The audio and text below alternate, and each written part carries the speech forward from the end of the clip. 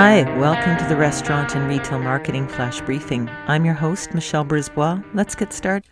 So yesterday we talked about the fact that as we move to opening up again, many restaurants are going to discover that they have a lot more capacity than they did in 2019.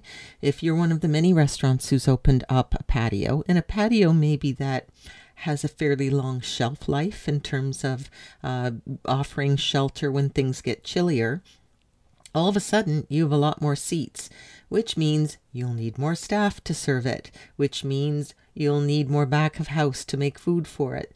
So given that there is a labor shortage right now, it would be wise to start to strategize around how are you going to keep that patio open and run your restaurant at full capacity again with the resources that you have.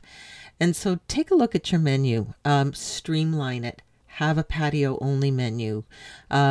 Take your regular menu items and maybe, you can take your fries in the regular restaurant, throw the gravy and the cheese on it and call it poutine.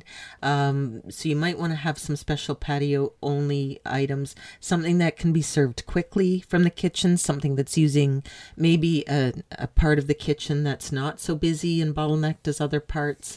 Look for high margin items. Pizza's a great one. You have one pizza crust that can morph into 50 million different things. You can slice it into breadsticks. You can turn it into dessert pizza, calzones, you name it. So you might want to just look at really how you can offer a variety within a very narrow set of parameters, and obviously things that will drive the profit. Talk to you tomorrow. So come on, let's get out.